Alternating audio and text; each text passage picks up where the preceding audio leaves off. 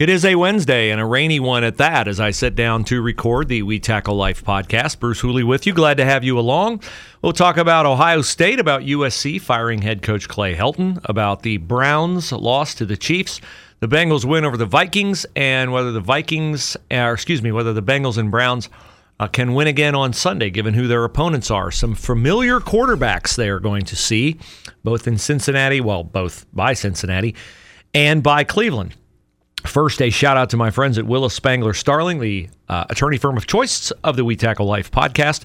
Willis Spangler Starling, located on Truman Boulevard in Hilliard. You'll never find a better group of people, and those who are well-schooled in the law and who understand that their expertise, affinity for the law, is their way to serve you. Whether your case is wills, estate planning, probate-related, whether it's employment law, Social Security, disability, heaven forbid it's personal injury, but it happens. Life comes at you fast, and when it does, reality hits you hard, bro. And when it does, you want the best attorney firm out there. You want Willis Spangler Starling. They're my firm. They should be yours. Look for them online at willisattorneys.com, willisattorneys.com. All right, the big news is that Urban Meyer is saying exactly what you would anticipate he would say, exactly what Nick Saban said, and about the Alabama job when it was open, and Nick Saban was the head coach of the Miami Dolphins. I will not be the head football coach at Alabama. A couple weeks later, he was. Clay Helton got fired yesterday at USC. Well, he got fired Monday at USC. Ridiculous, first of all, by USC to have Clay Helton return this year, bail on him after 2 games. I know you're 0-2, but still, you got to have more commitment to Clay Helton than that. No, they don't. He's gone. Bye-bye. A fraught with peril tenure for Clay Helton. USC, you did what Bruce Hooley says never do. They hired the interim. So that's what you get more often than not. And I know they hired Ryan Day at Ohio State, you're saying, and he did fine. Yes, that's true, but he is the exception. And so Urban today at the Jaguars press conference was asked about the USC opening because that's where everybody went in their mind when Helton was fired. And Urban's exact quote about the Jaguars opening is as follows. There's no chance. I'm here and committed to trying to build this organization. I would not have expected Urban to say anything else. I would doubt that he's even been contacted by USC at this point in time. I just know this. If they lose 5-6 more games, that's going to eat him up, tear him up inside. The criticism of his methods is going to continue because he's done some very college football things, getting ready for a decidedly NFL season. I don't want this to come off like I'm critical of Urban or I doubt Urban's ability to win or anything like that. I don't. But I just think that he hates losing. And if you hate losing and you're in Jacksonville, you're going to lose for a while.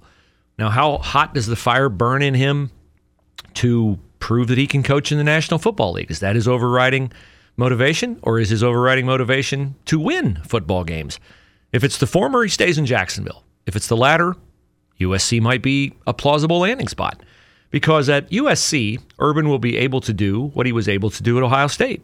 He'll be able to select who he wants to play for him. He will have a very good chance to establish a monopoly in recruiting Southern California, which is much more talent-rich than Ohio is. Urban will do well whatever he does, wherever he does it, in terms of recruiting. But the NFL is a different model when it comes to recruiting. You got to draft, you got to trade, you got to fit them under the cap, you got to judge free agents. It's very easy, relatively speaking, to put together a star-studded college roster where one first-round pick replaces another first-round pick because you can sign, theoretically, 25 first-round picks every year. In the NFL, you can't do that.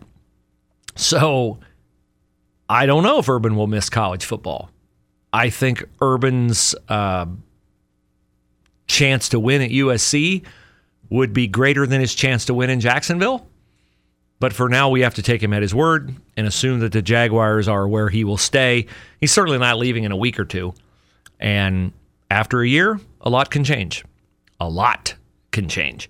One thing that's not going to change, staying in the state of Florida, is the quarterback at the University of Florida. And I bring him up only because he's a former Ohio State commit, Emory Jones. Everybody wanted Emory Jones. And then when he backed out at the last minute and signed with Florida, that was seen as a big loss. Well, Emory Jones is struggling, and Emory Jones is nevertheless going to stay the starting quarterback against Alabama this week, but Emory Jones is going to rotate with the other guy. So if you lost track of Emory Jones, that's where he is right now. As for Ohio State, if you thought I'd be coming on here today to talk about a change in quarterback, no. You do not, know Ryan Day, because Day's a quarterback guy, and C.J. Stroud threw for 484 yards in the loss to Oregon.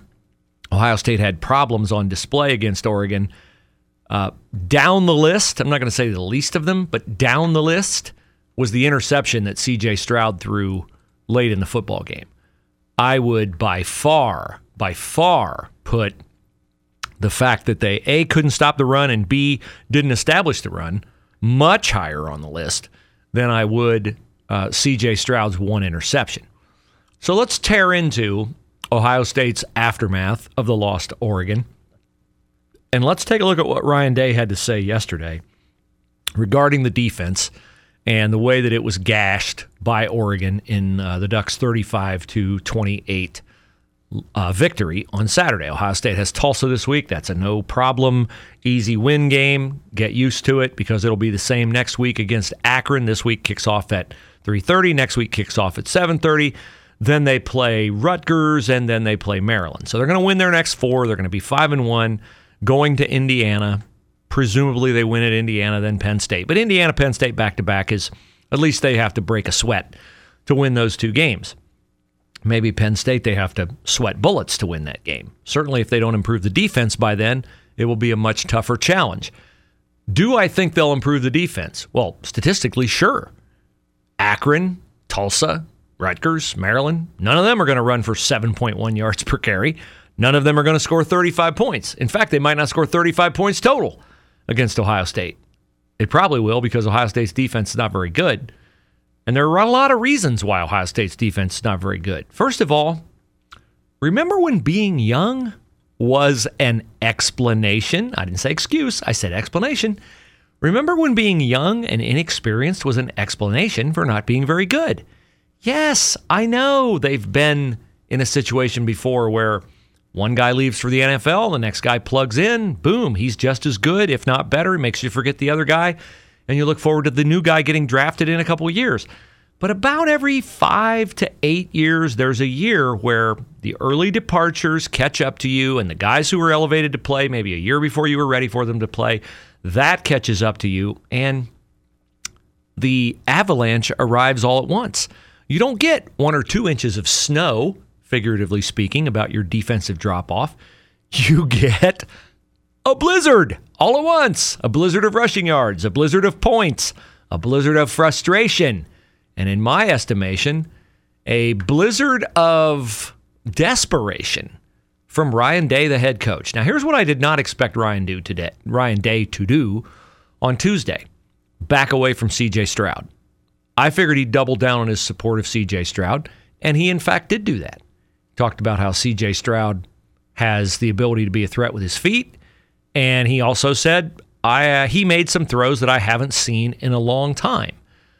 This is not a whole lot different than the situation offensively was a few years ago when Dwayne Haskins was hesitant to run, and teams were ganging up on the running back run, not honoring the zone read, making it difficult for Ohio State to run, leading to Haskins throwing for a crap ton of yards, but having trouble outscoring the opponent. That is kind of what we saw Saturday. I'm sure they'll work with C.J. Stroud this week on, hey, occasionally you got to pull that sucker down and run it on the zone read. You got to keep that defense honest. And ironically, Stroud entered this year having not thrown, not just a touchdown pass, but having not thrown a pass. But he had a touchdown run, and a pretty good one, 35 yards I think it was, against Michigan State. So yes, he can run, and yes, I think he will run, and that will make things easier for Mayan Williams and TreVeyon Henderson. And I'm still aghast that my guy, Master Teague, has not gotten out there since the season opener. Master Teague, where are you, dude? So I knew Ryan Day was not going to throw C.J. Stroud under the bus. but I did not expect Ryan Day to throw Kerry Combs and the defense under the bus. I know the defense looked bad against Oregon, and I know it looked bad against Bama and bad against Minnesota. Nevertheless, I thought Ryan Day's talent as a leader would compel him to be a bully, a target, to take the bullet for his defense. It's on me. I'm the head coach. They don't do anything I don't sanction, that kind of stuff. Instead, that's not where he went. Ryan Day talked about, we're going to get some things over there fixed. No hard decisions have been made that way yet. I'm not happy about that at all, Day said, of the defensive performance. That part of the deal is that for me to do what I do on offense, I need the defense really on point and the special teams on point. He tried to salvage it by saying, I need Mark Pantoni to do a good job recruiting, Mickey Marotti handle strength conditioning. The minute I get taken away for those things, it affects everything else going on the offense. To be honest, I'm disappointed. Okay, well, welcome to being a head coach. That's your job, dude. And he's not saying that it's not his job. I'm just saying don't complain about that being your job. You recruited Kerry Combs to come and be your defensive coordinator. He didn't have defensive coordinator on his resume. His first year was a challenging year with COVID and with lack of work over the summer and all those kinds of things. So it's just a little bit don't blame me, blame him kind of a vibe that Day is giving off. And I think Combs, if I'm Combs, I'm like, I don't love that. Urban Meyer, who brought Combs to Ohio State, would certainly not be someone who would take the bullet and not hold his guys accountable. We all remember the post 31-0 loss to Clemson. That's not us. That's not going to happen again. That's never going to happen again. And then boom, bye-bye were two guys on offense. I think Ed Warrener and who was the other guy? He ended up at Texas. The name that's coming to my mind is not right, so I'm not going to mention it. But anyway, Urban was not shy about that. Remember when he said his wide receivers were a dumpster fire when he first got to Ohio State? So Urban was plain-spoken. I think Ryan can be plain-spoken, but here's the difference. Urban Meyer can be plain-spoken. He's got 2 rings when he came to Columbus, 3 after he was here a couple years. Ryan, that was his first regular season loss. He looks like he's got magic dust on him. I just don't think that's the best way for Ryan Day to kind of passively, aggressively come at Kerry Combs. Kerry Combs knows his defense is underperforming. Kerry Combs knows his defense has to perform much better. He doesn't need Ryan Day to tell him that. Kerry Combs understands that. Does it drive a wedge between them to where now it's dysfunctional and all that? No, I'm not saying that. I'm just saying that I would have preferred, if I'm Combs, and I think it would be better for the program in general, if Ryan wouldn't encourage what is already at a fever pitch regarding Kerry Combs. He's incompetent. He's got to go. He better be fired. I read this delusional rant after the game that popped up on I think it was my Google News feed after the game Saturday from somebody I'd never heard of before, calling for the immediate dismissal of Kerry Combs and Al Washington. Okay, did I dream when Tennessee came after Al Washington as defensive coordinator and all Ohio State Nation went apoplectic? Oh my goodness, we might lose Al Washington. Oh, what if we lose Al Washington? Oh, he's going to go to Tennessee. Oh my goodness, Al Washington, he's a great recruiter and he came here from Michigan and we can't live without Al Washington. And now they lose one game and you're ready to fire Al Washington in the middle of the season. Stupid.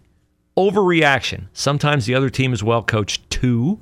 Sometimes their players play well too. And sometimes you got to take an L, support each other, ding, ding, ding, and move on with your life. And that's where Ohio State is right now as it gets ready to play Tulsa at 3:30 p.m. Saturday. If you'd like to move on past all these crazy government stipulations on vaccines and mandates, and you're a business owner and you don't have the first clue what you're allowed to do, say, insist on from your employees, and you know if you say the wrong thing, do the wrong thing, insist on the wrong thing, you could put yourself out of business and end up in front of my friends at Willis Spangler Starling because you need an attorney.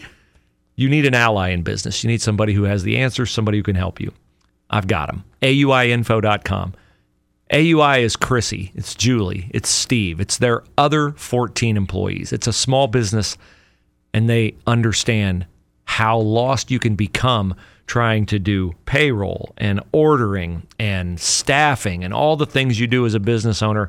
And when it comes to insurance benefits and state rules compliance and HR training and all that, you just like to have somebody you could reach out to and say, what do I do here? What do you recommend? Am I getting what I'm spending? Am I getting my money's worth out of what I'm spending on benefits? And you don't want, and it'd be even better in this pie in the sky utopian world that I just announced, where there's actually a person who can answer those questions for you as a business owner.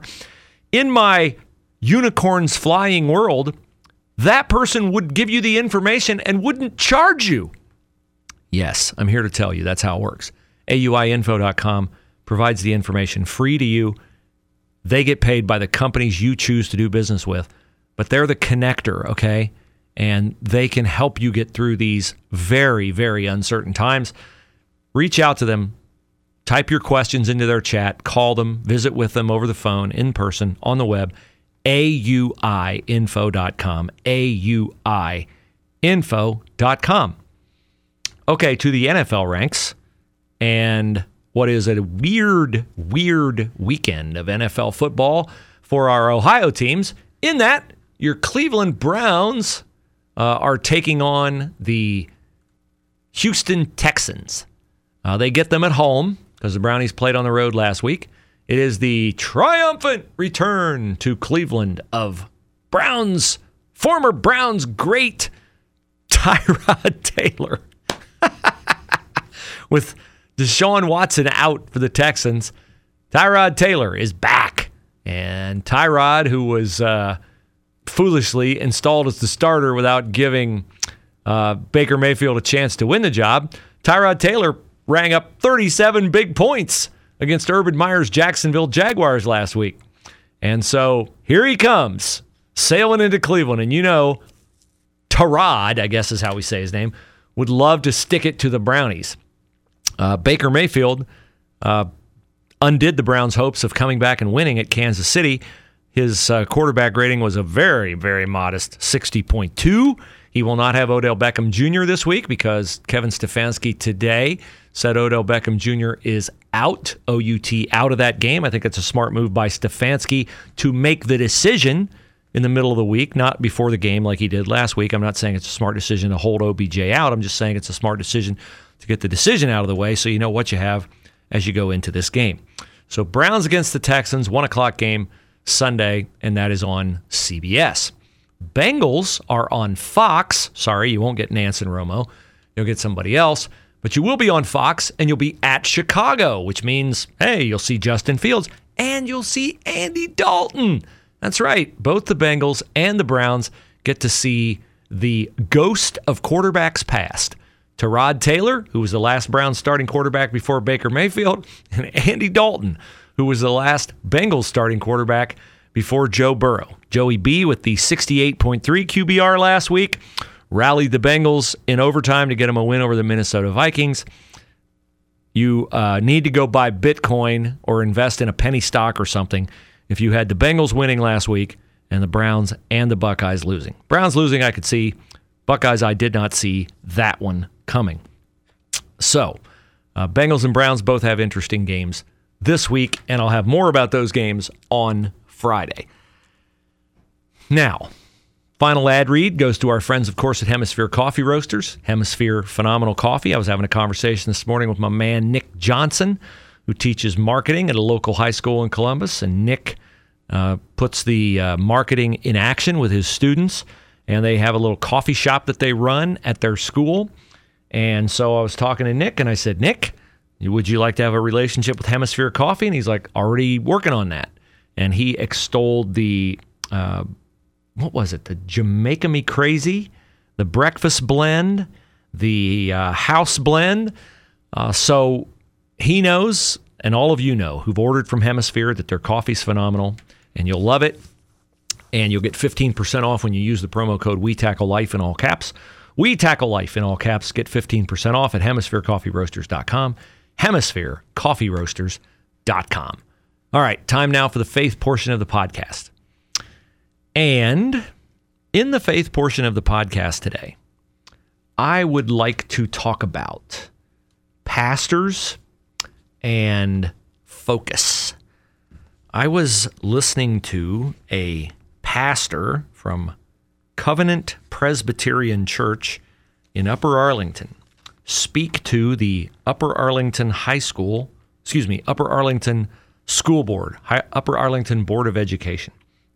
This pastor was thanking the board for prioritizing and instituting some very liberal policies in the school.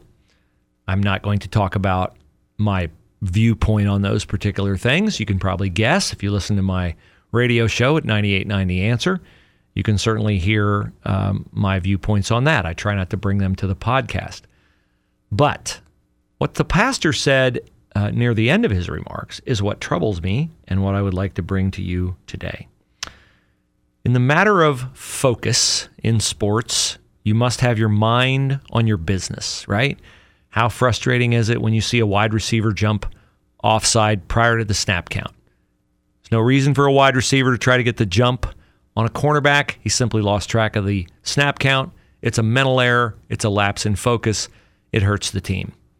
Similarly, in our Christian lives, individuals can lose their focus. We can get locked in on things that are important, things are good, things that need to be done, taking care of our work, spending time with our family, spending quality time with our spouse. All those things are important, and you cannot exclude those things. But you cannot ever lose sight of the fact that you also have to do your own personal spiritual maintenance. You have to be reading your Bible. You have to be praying. You have to have time to grow your own closeness to God. And I understand that pastors like this gentleman from Covenant Presbyterian Church can get caught up in a lot of great things, social efforts and buzzwords that, seem like they'd be right up the alley of a man of God, a man of the cloth, making sure that everybody gets fair treatment and equitable treatment and this, that, and the other. So this pastor was speaking about that and extolling the virtues of that with the Upper Arlington School Board. And he said, I understand that all of you don't share my faith.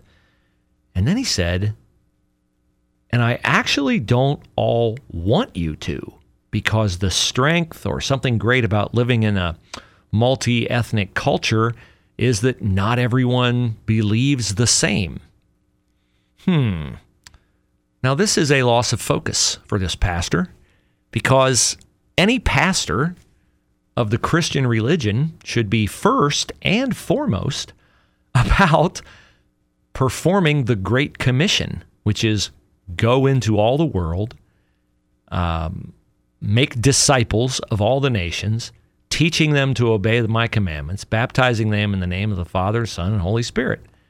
That's the Great Commission. That is job one for this pastor, this Presbyterian pastor. Job one is not equitable, fairness, justice, buzzword this, buzzword that, community this, community that. No.